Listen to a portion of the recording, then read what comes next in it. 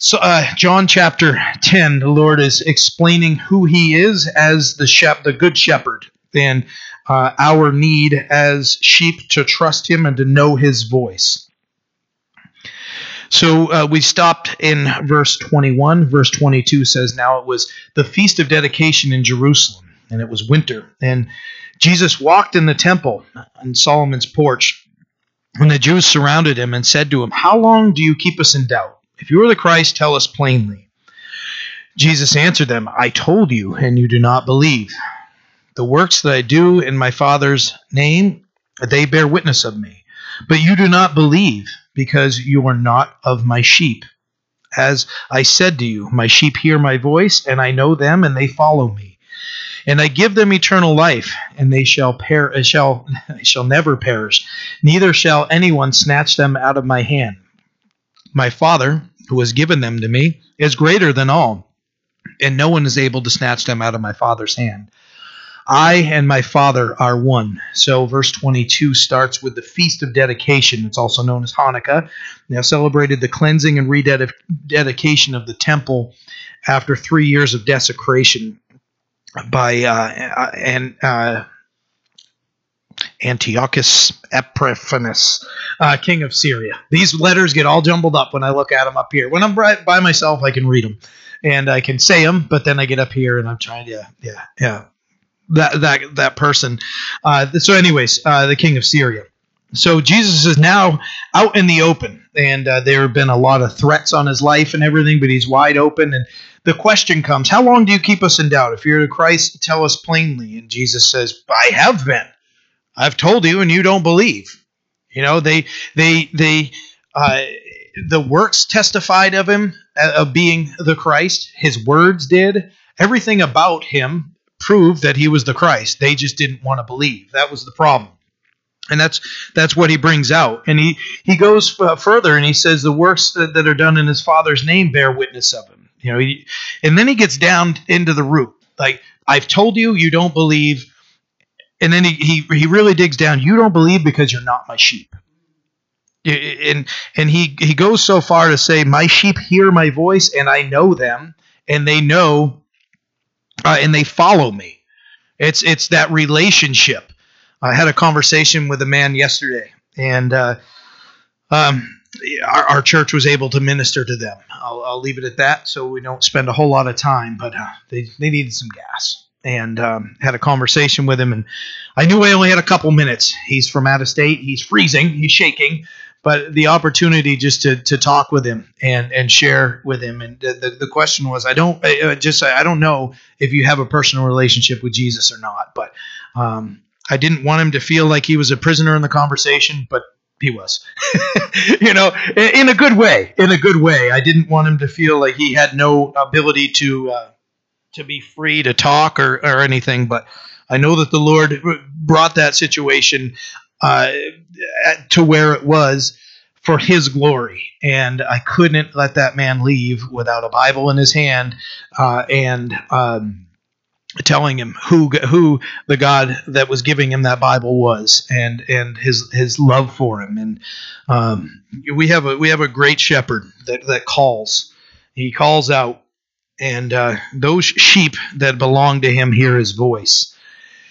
I pray that man comes to the Lord if he doesn't know him already, and that he would be there. But that to hear the calling of the Lord, that, you know, a shepherd calls the sheep hear and respond and follow him. We watched the video of that last week. I don't think, maybe one time in the past 20 years I've used any video, and it was last week. And those sheep would not follow the voice of a hireling or somebody who isn't their shepherd. And as soon as the shepherd talks, you start seeing one head, two heads popping up, and then they all flocked right to him.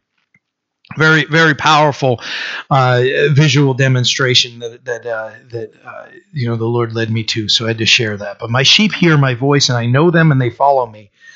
And I give them eternal life, and they shall never perish, neither shall anyone snatch them out of my hand. So he says, you don't believe me because you're not my sheep. So there's that 600-year-old argument of predestination, Calvinism versus Arminianism. You can just bring it down to, do you hear the voice of the shepherd, and have you responded in faith?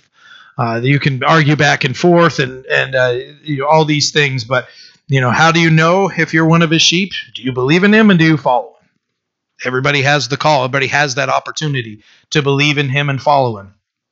And it really comes down to us knowing. There are times I think that we don't know. Should I go left or right in my life? Should I do this, do that? Do I say this? Do I say that? Whatever it is. But ultimately, there's never a question. When you can look at 1 John 5, and John makes it clear as he's writing that we can know we have salvation. There's no question there. I remember when Will was presenting that, and I must have read it over it, I don't know, a bunch of times, and just kind of read right through it, but that we can know. So there's never a doubt. If we have trusted in Christ for salvation, and we have come to him, and we've confessed our sin and asked him to be our Savior, he is. That's it. And those our lives after that should reflect that we are Christians. There are times that somebody might have just said that because, hey, you know what? We were talking about that before church today. There are those times that there might have been I want the Savior, so I'll take the Savior, but the Lord thing, not so much. It's got to be both in our lives, that our works should reflect him and what he's done. Jesus said that he gives them eternal life, and they shall never perish, neither shall anyone snatch them out of my hand. The foolishness that is put out by Hollywood, and I know I brought it up before, so I won't spend a whole lot of time, but can a Christian be demon-possessed? You can't have the Holy Spirit and a demon in the same... They can't indwell the same person. You're either filled with the Spirit or you're not. And if we're not filled with the Spirit, the Scripture says that we can be, filled with demons. So there is no one or the other. So don't ever worry. Wait a minute. I was following God, and then all of a sudden, I say this because there are churches that teach that. They'll teach that. Oh well, you're a Christian and you're demon possessed. So we've got to cast this demon out of you, even though you're a professing Christian and you're walking with the Lord. You can't have the Holy Spirit and a demon residing in you. Darkness and light can't coexist. We talked about that. Jesus taught about that. We can't be indwelt by God and Satan. It's just it can't happen. So I just want to make that clear. And it's not like, oh hey, God's got me, and I just got to make sure that I'm on the watch. And no, if we're in the hand of God, we don't have anything to worry about as we follow him. If we turn our backs from him and start walking away from him, then we can get ourselves into trouble. But nobody can snatch us out of the Father's hand. And Jesus makes another claim here to his deity and says, I and the Father are one. Verse 31, then the Jews took up stones again to stone him. Jesus answered, many good works I have shown you from my Father, the good works that they wanted to see, right? For which of these good works do you stone me? The Jews answered him, saying, for a good work we do not stone you, but for blasphemy, because you, being a man, make yourself God. Jesus answered them, is it not written in your law, I said, you are gods? If he called them gods, to whom the word of God came, and the scriptures cannot be broken, do you say of him whom the Father sanctified and sent into the world, you are blaspheming, because I said, I am the Son of God? If I do not do the works of my Father, do not believe me. But if I do, though you do not believe me, believe the works, that you may know and believe that the Father is in me and I in him. And the mob doesn't like his response when they had questions and everything. So they're now again resorting to violence and trying to kill Jesus. And he'd already addressed them, and they're just like their father, the devil, who was a murderer from the beginning. And he goes and he asks them, you ask me questions, I give you the answers. And now they're taking up stones because he said, I and my Father are one. And they just asked him, if you are the Christ, tell us plainly. He does, and they want to kill him. There's no right answer. What they wanted him to say was, I'm not. I'm not. And then we're going to go down that road. Well, why did you claim to be? Now we're going to kill you for that. There was no right answer. They were just filled with violence and they wanted to kill Jesus. So they're standing there with rocks and they say, well, you being a man, make yourself God. He made several claims and he backed up those claims by his actions. I am God, and I'm going to show you, and those things. So the lie that will be presented by so many cults is that Jesus never claimed to be God. That is not true at all. He constantly did. And then he'd back it up. He was the only one that can make the claim and back it up. Many have said, I am the second coming of Christ, or, in their cult leaders, and then they all commit the suicide and jump on Comet Hale-Bopp, and, or they'll all drink Kool-Aid or whatever they do and kill themselves, believing that they've got to the spiritual plane they needed to be, and now it's time to head out of here. Jesus Christ is the only one that can make those claims and actually back them up.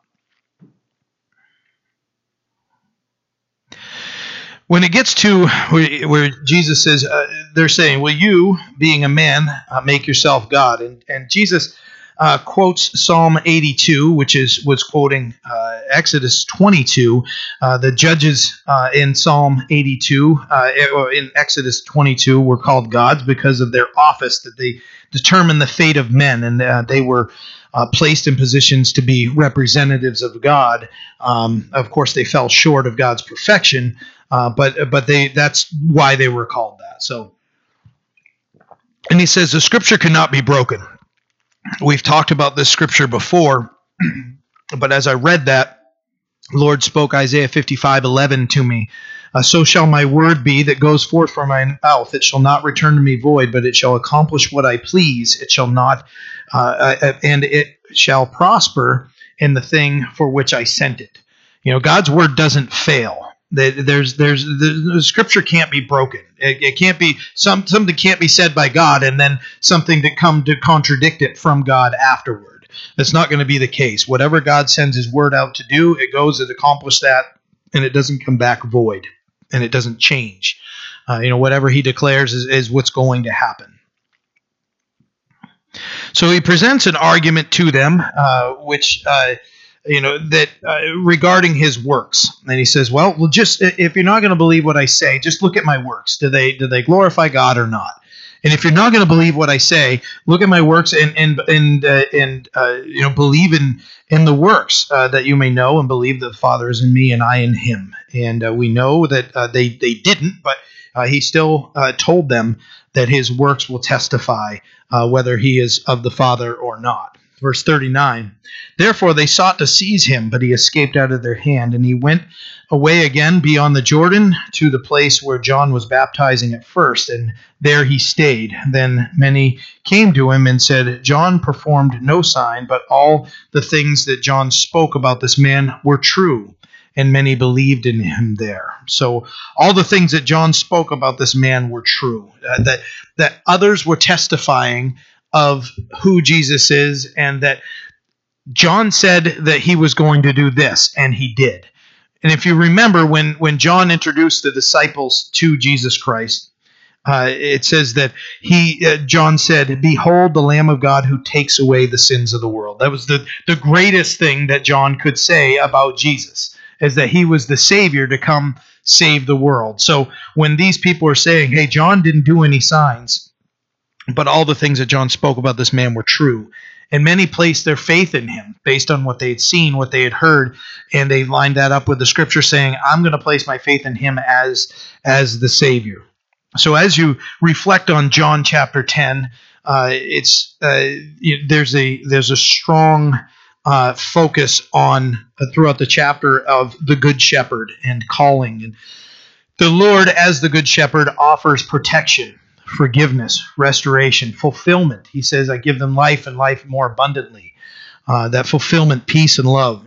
That his children would know his voice. How do we know his voice? By being in his word. If we're trying to figure out who God is and how he wants to work in our life and how we're supposed to grow in our faith, it's all in the word. The word, it provides everything that we need. God has given us his word. How many times did they say, when Jesus, you've heard it said, and he would constantly refer to the scriptures for everything. They'd have questions, and in Moses it says that we find our answers for life, our direction for life in the scriptures. That's how we grow in our faith. The more we read and spend time with him, the better we know his voice. So that, right? Because more familiar we're going to get with somebody as we spend more time with him. So any of us that are new in our faith, or if you're just at a point where you backslid and you feel lost and feel like you're in the wave that just keeps crashing you and you're doing this and this, and I don't know how to get out, pray, get to the word. And just that humble act of just quieting everything down, unplugging from the world, take our phone, throw it out the window so we don't hear the ding, we don't hear the buzz, anything like that, remove it, because those things, a phone is not evil. The stuff that phone can provide and throw into our minds can distract us from the word. If we need to be in the word, leave your phone in the room, leave it somewhere so that we can just have time with the Lord and hear his voice. We need to know his voice. That way we can respond accordingly. We're called to know him and to follow him. As we saw in John 10, some are his sheep and some were not. Jesus said, "My sheep hear my voice and they follow me." And he flat out told them, "You don't believe in me because you're not my sheep." And you can take that, look at any of the theological arguments that are in there if you so choose. And best way to know if you believe in him and follow him, then you're one of his sheep. John chapter 11. Now a certain man was sick, Lazarus of Bethany, the town of Mary and her sister Martha. And it was Mary who anointed the Lord with the fragrant oil and wiped his feet with her hair, whose brother Lazarus was sick. Therefore the sisters sent to him, saying, "Lord, behold, he whom you love is sick." When Jesus heard that, he said, "This sickness is not unto death, but for the glory of God, that the Son of God may be glorified through it." So to help set the scene, and where it describes in verse 1 who these individuals are, if you remember from Luke chapter 10, when there were many, that's when many of us were really the first mention of Martha and Mary, and that's where we're kind of introduced to them.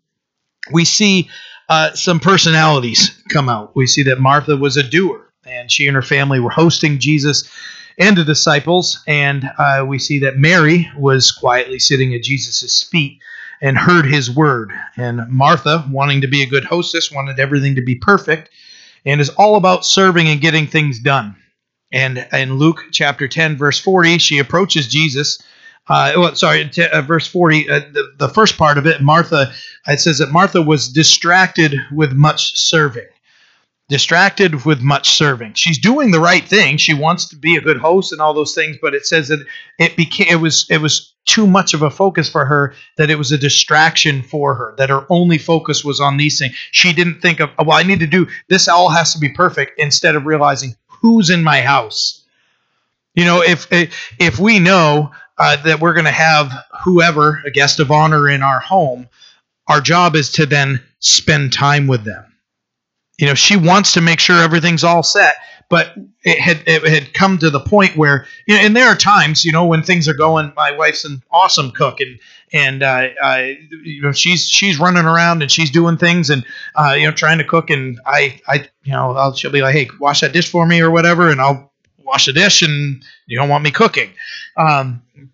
So I'll do the hosting and talking and whatever, and family gathering or whatever. But she's busy about serving, but she's also realizes that we have guests in the house. So this woman is so much of a doer that she was distracted with much serving, and then she goes to Jesus complaining that Mary isn't helping. And the second half of Luke 10 verse 40 says, "Do you not care that my sisters left me alone to serve?"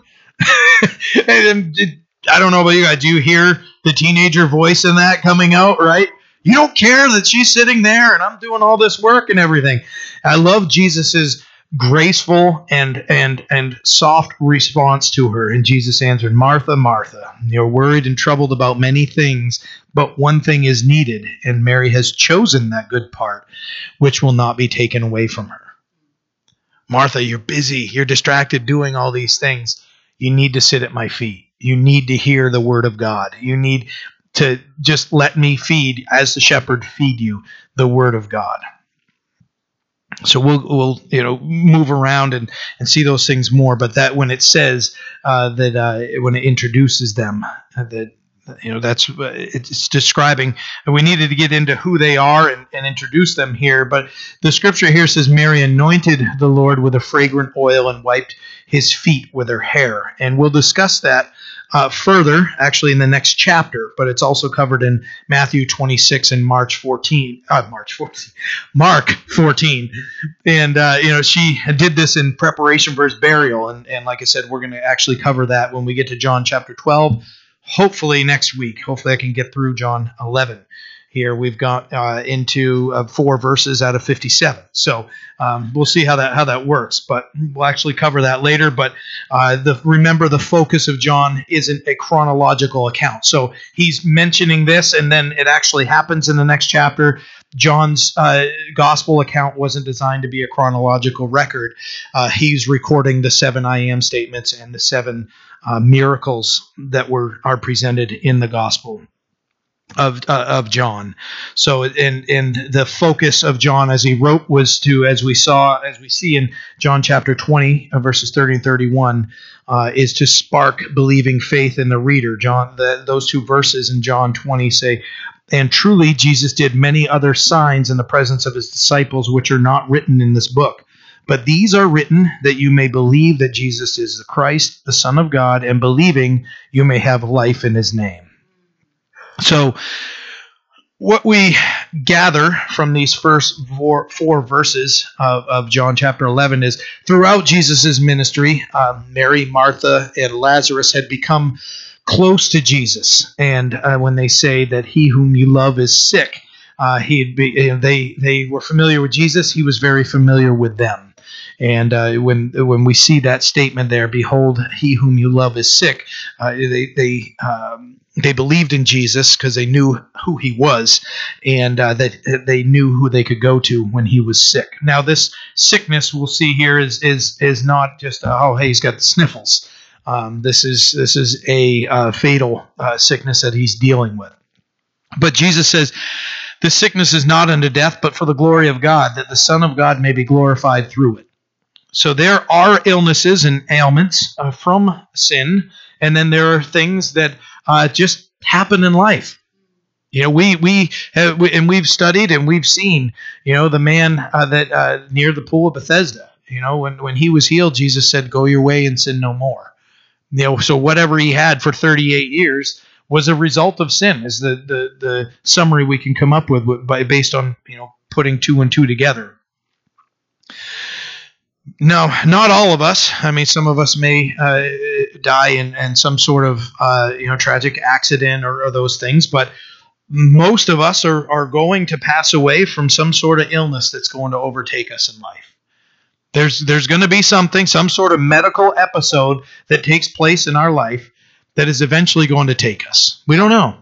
We don't know when it's going to be, but we know that this man was sick, and it wasn't a normal sick.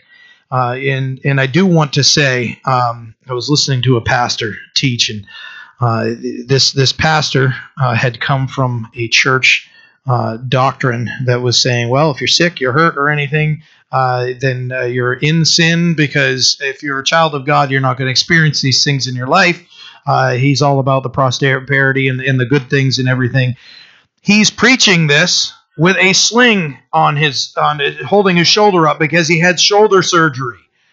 And nobody I love that this pastor brought up this story. Nobody believed a word that guy had to say. He's like, this isn't from this is how he was trying to explain away the fact that he was experiencing his body was medically failing him, and he had to be surgically repaired. He's like, no, this is a result of a surgery that needed to happen, but not because there's.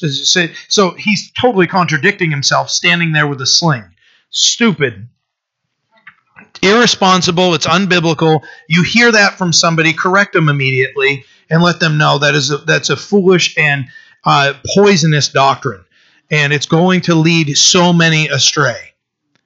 Think of the broken heart, and I've talked with people of the widow that's left. So wait a minute, we went to church every time the doors were open.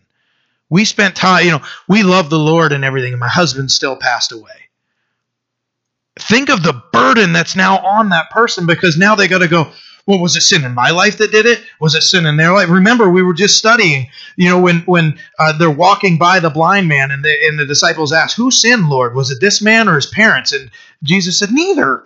This happened for the glory of God.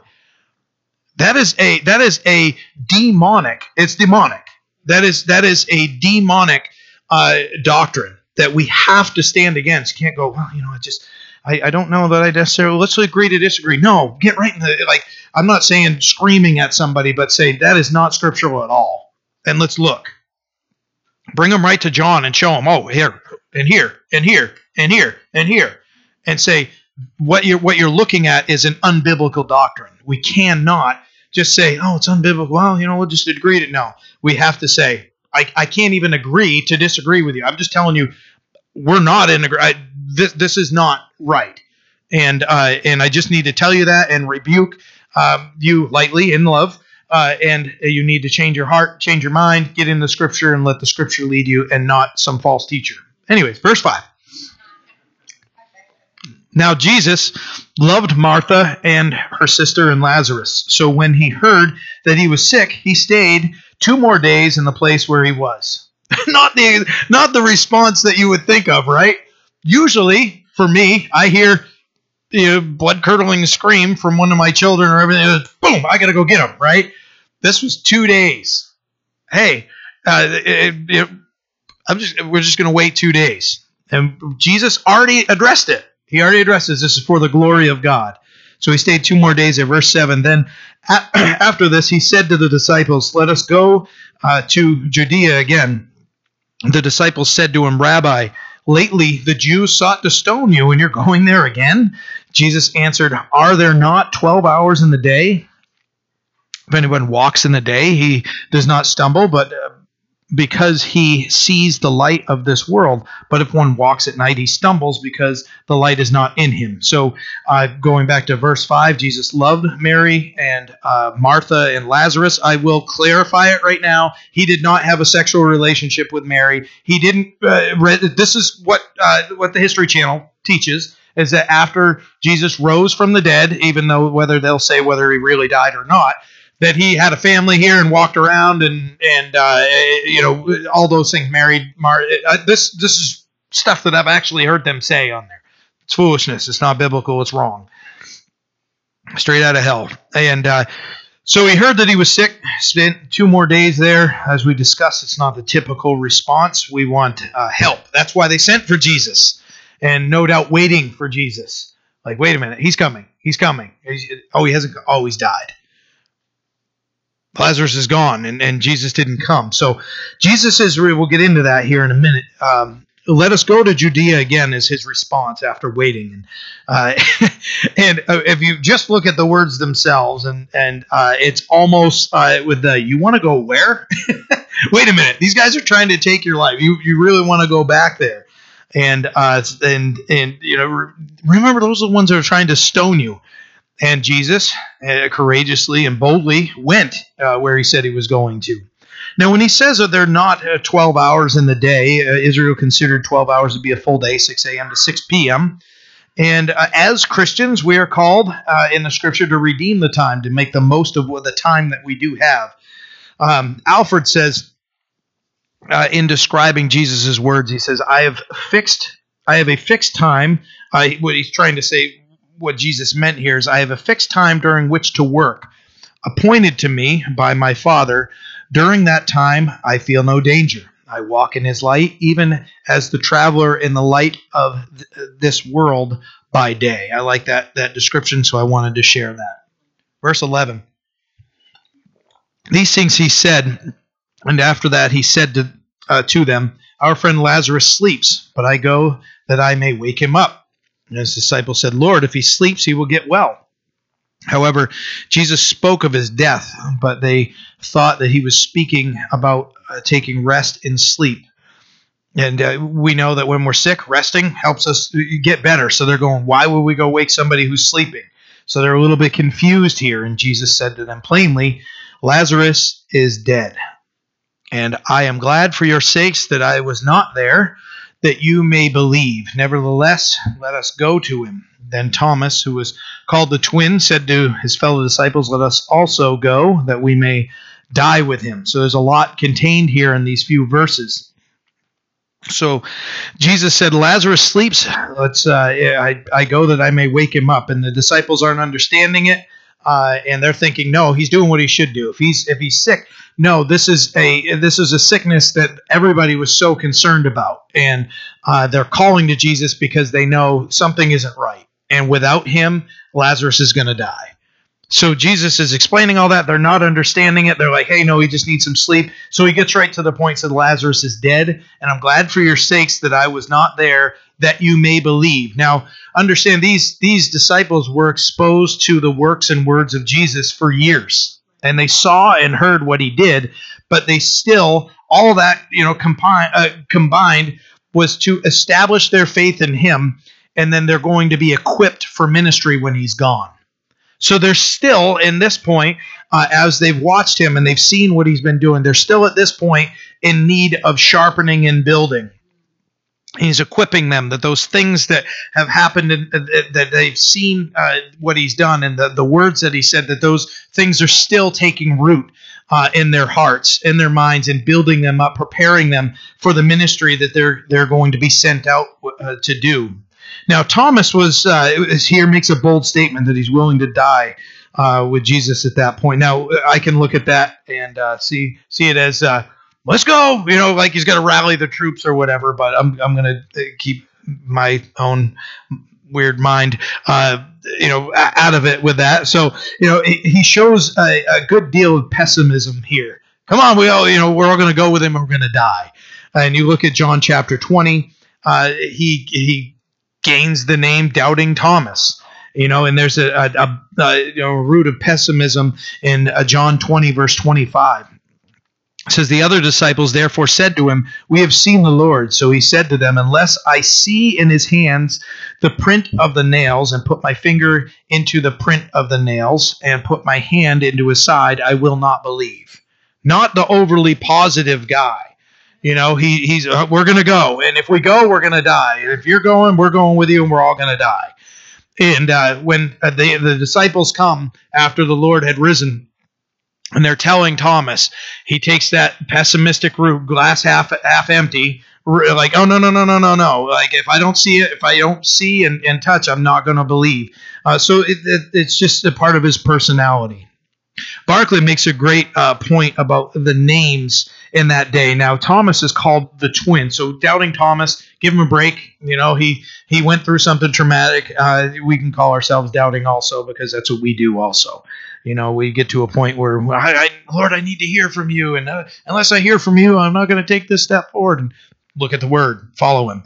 And, but Barclay makes a great point about names in that day. And they would have had a given name, a Hebrew name, for a closer circle, and Thomas was that name for him. But Didymus, the twin, was Greek, and the church tradition says that he might have been called that the twin because he looked like Jesus. So I just wanted to share that. So Didymus, the twin, is his Greek name. So those close to him, like I've described to you before, many that grew up with me know me as John Paul. So I hear John Paul. If I hear that, somebody's known me since I was a kid.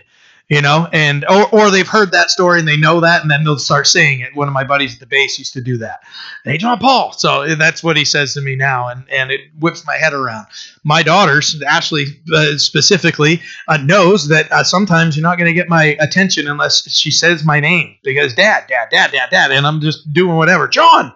And I'm flipping my head around, and she'll just kind of look at me smiling, to a small group. I may be known as this, or more when I turned 18. I guess what's your name? My name is John. So I just I don't care if someone calls me John Paul or John. I've been called worse. So as long as it's one of those things, and I'm fine with it. But So I just wanted to share that. Verse 17, so when Jesus came, he found that he had already been in the tomb 4 days. Now Bethany was near Jerusalem, about 2 miles away. And when the Jews had joined the women around Martha and Mary to comfort them concerning their brother. Oh, and many of the Jews. Then Martha, as soon as she had heard Jesus was coming, went and met him. But Mary was sitting in the house. Now Martha said to Jesus, Lord, if you had been here, my brother would not have died. But even now I know whatever you ask of God, God will give to you. So 4 days had passed. That's a long time for somebody to be dead. And they had come to the realization that Lazarus was gone, and they were all mourning. And the mourning is natural. It's a part of our healing process. It's something that some people, it might take them a couple hours, a couple days or whatever. Might take months, years. I just think of how we process things. We're all different. Ecclesiastes 3:4 says, there is a time to weep and a time to laugh, a time to mourn and a time to dance. Many had joined with them. And Romans 12:15 says, rejoice with those who rejoice, weep with those who weep. Sometimes I read a book, John Corson, Applegate Christian Fellowship over in Oregon. And he lost his wife and daughter both to car crashes. And he wrote a book about it. They wanted to minister to people that were going through loss. And he is telling a story of a man that had just lost somebody dear in his life. And he said that there were a lot of people trying to, with good heart, trying to encourage them and trying to let them know, hey, we're here with you. They're with the Lord now, or anything that it would normally be a loving thing. He said the one that impacted him the most was the one that just sat there with him. Didn't say a word, just sat there. Sometimes that's the most powerful thing, is just that, rejoice with those who rejoice, weep with those who weep. Just go and be there so that they know they're not alone. Matthew 5:4 says, blessed are those who mourn, for they shall be comforted. Now, verse 20, the personality of Martha, we see it come out again. She got up and went, no doubt the leader between the two sisters. I'd have to suspect the older of the two sisters, and she, as soon as she hears that Jesus is there, she runs out and she meets Jesus. And if you had been here, he wouldn't have died. But even now, I know that whatever you ask of God, God will give you. So Martha believed that Jesus Christ had the power to heal her brother. That's why she said, if you would have been here, he would have been healed. That's why they called to him when he was sick. So, and then she goes even past that and says, even now, everything it changes. And she understood this when Christ comes into a situation. They were facing death, and they were experiencing it. And when Jesus says, whatever you ask of God, God will give you. But when she goes back and she says, if you had been here, he wouldn't have died. Jesus is the difference in every state that we can be in. That state of hopelessness, whatever it is. Now, what came to mind is if Jesus is in the marriage, it will survive. There are a lot of marriages, Christian marriages, that have failed. If Jesus is not, your marriage is struggling, he's the one that can save it. The Word of God has an amazing way of leading us leading a husband to selflessly love our wives as Christ loved the church and laid down his life for it. 1 Peter 3 is Peter's telling husbands to understand their wives, be gentle to them, and honor them. The Scripture teaches wives to be, Ephesians 5, submissive to their husband, the leadership of their husband. And that should be easier as they're following the Lord, to submit to their husband. Submission does not come easy. She said, what? Submission doesn't come easy. A wife is called to support the husband, not ridicule them. I love the proverb, and I won't remember which one I don't remember exactly which one it is, but it's like, better to reside on a up on the roof than to be with a contentious woman. Wow. And I've seen it in the grocery store or whatever, and go, wow. That person, the woman, just browbeating her husband. And it's awful. And the husband that browbeats the wife. None of that should be happening. The husband should be following the Lord and leading the wife so that it's easy for that wife to submit to the leadership of the husband. Follow them, trust them. I realize that might come hard. I realize that there are specifically, what comes to mind, are wives that have been abused by husbands and mistreated by husbands, verbally, sexually, physically, whatever it might be. That it's not going to be easy. Unfortunately, that's not the way that God designed it. But if you have a restored marriage, or you have been remarried, trust the Lord. Understand that His Word still calls us to these things, that we are supposed to love our wives and to care for them, be gentle with them, and honor them. Even if the wife ran out and the wife came back, and the wife ran out, the wife came back, the wife ran out, or the husband, or all those things, whatever it is, just pray that the Lord would help the situation and change our hearts. If you had been here, He wouldn't have died. If Jesus was in the marriage, it wouldn't have died. If you're still married and things are in those situations, go to Him now. Don't wait.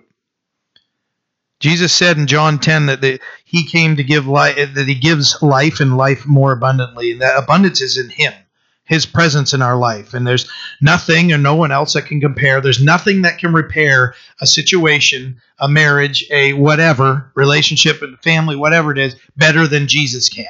So when she came and she said, if you were here, this wouldn't have happened. We can put anything in there. And understand that if Jesus is there, He can take care of everything for every situation. Verse 23, Jesus said to her, your brother will rise again. Martha said to Him, I know that He will rise again in the resurrection at the last day. Jesus said to her, I am the resurrection and the life. He who believes in me, though he may die, he shall live. And whoever lives and believes in me shall never die. Do you believe this? She said to Him, yes, Lord, I believe that you are the Christ, the Son of God, who is come into the world. So Jesus spoke here with authority, and He said, your brother will rise again. Another bold statement. Anybody can make a statement. Now, I heard a pastor say, it's not a bold statement to say that, hey, someday this person's going to walk if you're standing around toddlers. But when you walk up to a gravesite and you say, your brother will rise again, that's a statement. If I walk into a cemetery and make a bold statement that I can raise this, but that person doesn't raise up, you go, yep, this guy's out of his mind. But Jesus walks in and says, your brother will rise again. And she mistakes Him to say, as a one that is waiting for the coming Messiah, that believed that at the last day everybody was going to be resurrected and judged. So she says, yeah, I know that in the resurrection, the last day, at the last day, He'll rise again. And Jesus makes the statement here. Jesus said to her, I am the resurrection and the life. I am the resurrection and the life. He who believes in me, though he may die, he shall live. That's a statement. Now, amongst Christians, we can find comfort in a time of mourning, knowing that someday we're going to see that individual later in heaven, and we can find that. But this is different. Jesus is speaking of something that nobody would have expected. And Martha, thought He meant one thing, and Jesus makes it clear. He says, I am the resurrection and the life. He who believes in me, though he may die, he may live. This is the fifth of the 7 I am statements. Jesus is declaring that He is the sole source of resurrection and life. I am the resurrection and the life. The soul one. Now, Acts 4, verses 11 and 12, 11 through 12 says, this is a stone which was rejected by the builders, which has become the chief cornerstone. Nor is there salvation in any other, for there is no other name under heaven given among men by which we must be saved. There's no other name. Jesus is the resurrection and the life. Nor is there salvation in any name, for there is no other name under heaven given among men by which we must be saved. Jesus always spoke very authoritatively and exclusively of who he was. It wasn't like, hey, some people might look at me this way, and some people may. He just said, I am this, I am that. There was always the authority. There was always the exclusivity, if that's a word, exclusivity, who he was. Ephesians 4, verses 4 through 6 says, there is one body, one spirit, just as you were called in one hope of your calling, one Lord, one faith, one baptism, one God and Father one God of all, who is above all, and through all, and in you all. One. There's one. Jesus said, anybody and whoever lives and believes in him shall not die. So after declaring that he's the resurrection and the life, he follows through with a call to faith. Do you believe me? Do you believe this? And he's asking, he says, those who die, everybody's going to die physically unless you're raptured, taken up by the Lord. But everybody's that believes in him is going to never experience the spiritual death. And he asks her, do you believe this? And it's important for us as Christians to meditate on that. Do I believe that? Because if we believe that, it needs to permeate every part of our life and come out in how we act and what we do and what we say. It should be the core of who we are as Christians. And she said, yes, Lord, I believe that you are the Christ, the Son of God, who has come into the world. She nails it. Right answer. Perfect. Raised hand. Yes, you. Calls on Martha. And she nails it. And she believed that Jesus was the Messiah. Or she says the Christ here, the Greek name for the Messiah. Messiah is a Hebrew word, and Christos is Greek, and in the English we call it Christ. And she meant what she said. Verse 28, and when she had said these things, she went her way and secretly called Mary, her sister, saying, the teacher has come and is calling for you. And as soon as she heard that, she arose quickly and came to him. Now Jesus had not yet come into the town, but was in the place where Martha met him. Then the Jews who were with her in the house and comforting her, when they had saw that Mary rose up quickly, went out following her, saying, she is going to the tomb to weep there. Then when Mary came where Jesus was and saw him, she fell down at his feet, saying to him, Lord, if you had been here, my brother would not have died. So Martha went secretly and called Mary. There were a lot of people there. Jesus' name was important for some. So was popular at that point. Some loved him, some hated him. And she didn't want anything to be a distraction for Mary. And she secretly goes to Mary and says, Jesus is here. And instantly she hears the name that Jesus is there, and she runs. And she wanted Mary to have the opportunity to speak privately with Jesus. Now everybody starts following after, but they don't know, what was said. So Mary's different. Remember, Martha came and has a face-to-face conversation with Jesus. Mary comes, and as soon as she gets to Jesus, where does she go? Right back to his feet. And she falls at his feet. She's different. She processes things different than her sister.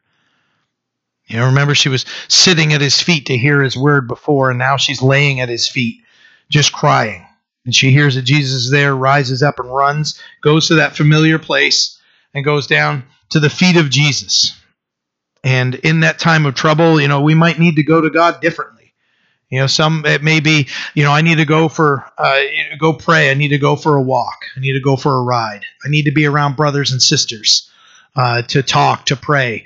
Those things. She just went on her face. She needed to be the person to shut the door and just say, I just need to be alone and I need to pray. Verse 33, therefore, when Jesus saw her weeping, and the Jews who came with her weeping, he groaned in the spirit and was troubled and said, where have you laid him? And they said to him, Lord, come and see. And he said, Lord, come and see. Jesus wept. Then the Jews said, see how he loved him. And some of them said, could not this man who opened the eyes of the blind also have kept this man from dying? So there's a lot of speculation in the comments of what these verses of the groaning of Jesus meant. And when Jesus saw Mary and the crowd weeping, he groaned within his spirit. There was that deep emotional movement in his spirit, and that's speaks of the Greek phrase would be there's the groaning, and that Greek phrase would be like an angry to snort like a horse, like ready to go, like seeing what sin and death has done to this world grieved his spirit. Because he wasn't, when it says Jesus wept, the shortest book and the shortest verse in the English Bible, it wasn't that Jesus was like, oh, well, we've lost Lazarus. He knew he was going to, in just a few minutes, tell Lazarus to come out of the grave. He was the pain and sorrow. This world isn't the way it was designed to be. This world is experiencing all the chaos and the death and destruction and everything as a result of sin and the disobedience to the Lord. Because Adam and Eve being in the garden, they were commanded, follow this basic instruction: don't eat of that tree, and when you do, the day you do, you will die. That was spiritual death, that separation from God. They still did, and here we are. And sin has and death has its impact on this fallen world. And God is, an important thing to understand here is God is moved with compassion by our grief and our tears. Morris points out that Jesus wept quietly. He was deeply moved by the grief. Psalm 34, verse 18, the Lord is near to those who have a broken heart and saves such as have a contrite spirit. Verse 38, then Jesus, again groaning in himself, came to the tomb. It was a cave and a stone laying against it. Jesus said, take away the stone. Martha, the sister of him who was dead, said to him, Lord, by this time there is a stench. Old English, if you have a King James Bible, it says he stinketh. So Brian and I were talking about that before church today. For he has been dead 4 days. Jesus said to her, did I not say to you that if you would believe, you would see the glory of God? Then they took away the stone from the place where the dead man was lying. And Jesus lifted up his eyes and said, Father, I thank you that you have heard me, and I know that you always hear me because of the people, but because the people who are standing by, I said this, that they may believe that you sent me. Now when he had said these things, he cried out with a loud voice, Lazarus, come forth. And when he who had died came out, bound hand and foot with grave clothes, and his face was wrapped with a cloth. Jesus said to them, loose him and let him go. Then many of the Jews who had come to Mary and seen the things that Jesus did believed in him. Now, I envision Jesus with a fire in his eyes at this point. Take away the stone. He had seen the grief and the heartache, and he's moved deeply within himself. And he responds here to Mary's concern and reminds her of what he said. It's like, wait a minute, he stinketh. He's been in there for 4 days. He's not going to smell that great. And the stone gets rolled away, and Jesus shows no restraint or regard for the time or for death. I love that right here. He doesn't care about the time that's passed. He doesn't care that this guy might stink. Nothing. He has no regard for it at all. He's the resurrection and the life. He himself, with all the power and authority demonstrated, he has power over death. And he says it, what we can read here in 3 words, Lazarus, come forth. And out came Lazarus, wrapped up like a mummy. No doubt, everybody's glad to see him, but he stinks. That's 4 days of his body. They want to go up and give him a hug, maybe a quick hug. Hey, maybe need to go take a bath, and then we can talk afterward. But he had been in there for 4 days. Comes Lazarus, and he smelled like a dead man, but he's very much alive because of the power of Christ. And many believed as a result. So that powerful thing that just happened, we could spend weeks studying that. And Jesus speaking to the dead man, come out. He speaks to our dead soul, to come to life. Verse 46, but some of them went away to the Pharisees and told them the things that Jesus did. I'm going to try to wrap this up. We're about 5 minutes over right now, but we need to finish this. Then the chief priests and the Pharisees gathered a council and said, what shall we do? For this man works many signs. If we let him alone like this, everyone will believe in him. Here it is. And the Romans will come and take away both our place and nation. And one of them, Caiaphas, being a high priest that year, said to them, you know nothing at all, nor do you consider that it is expedient for us that one man should die for the people, and not that the whole nation should perish. Now this he did not say on his own authority, but being high priest that year, he prophesied that Jesus would die for the nation, and not for that nation only, but also that he would gather together in one the children of God that were scattered abroad. Then from that day on, they plotted to put him to death. So of course there's a group of religious leaders and people that are going to run. So many believed in Jesus, but there are those little snot-nosed brats, I'll say that run. Oh, I gotta go tell, and they run and they go tell the forgive the comment, but they run to the religious leaders and the chief priests and Pharisees, and they have something to say. But in verse 48 gets right to the heart and their biggest fears, that Rome's going to take over and they're going to lose their power. They're going to lose everything. They were living good lives. They've got all kinds of money, power, respect, everything. They don't want to lose all those things.